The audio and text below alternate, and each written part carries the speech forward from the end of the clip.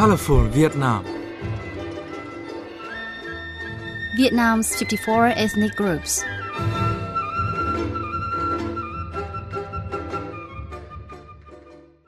The papoose is a popular accessory of A-Day women wherever they go.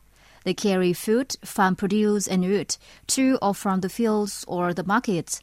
Ho Siu, VOV's reporter in the Central Highlands, reports. Ho Hieu Iban of Ale B hamlet in Buôn Ma Thuột City wakes up in the early morning to prepare vegetables and fruits to sell in the local market. She puts some vegetables in papoose to carry on her back, and some in a bamboo basket tied to her motorbike. Ho Hieu says she carries farm produce in a papoose, so the weight won't be on her shoulder and back, and she can walk hands-free. The papoose has been around since the old days. Our ancestors fetched water and wood in a papoose. Now we no longer have to fetch water from the wharf or collect wood in the forest. We carry vegetables and other things to the market. The papoose is still a very useful item. In Đắk Lắk province, people from many hamlets carry vegetables and fruits in papoose to the market. In the past, it was men's work to wave papooses for the women to use.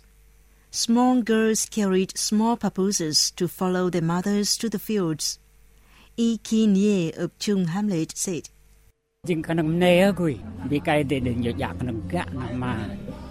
women carry papooses and A-Day men carry long knives. A-Day women take many things with them to the field, such as food and water, and bring home farm produce, wood, vegetables, and roots. An A-Day's papoose has a tall base of light wood to keep it upright when it stands on the ground. A proper papoose should be fit to a woman's back from shoulder to waist.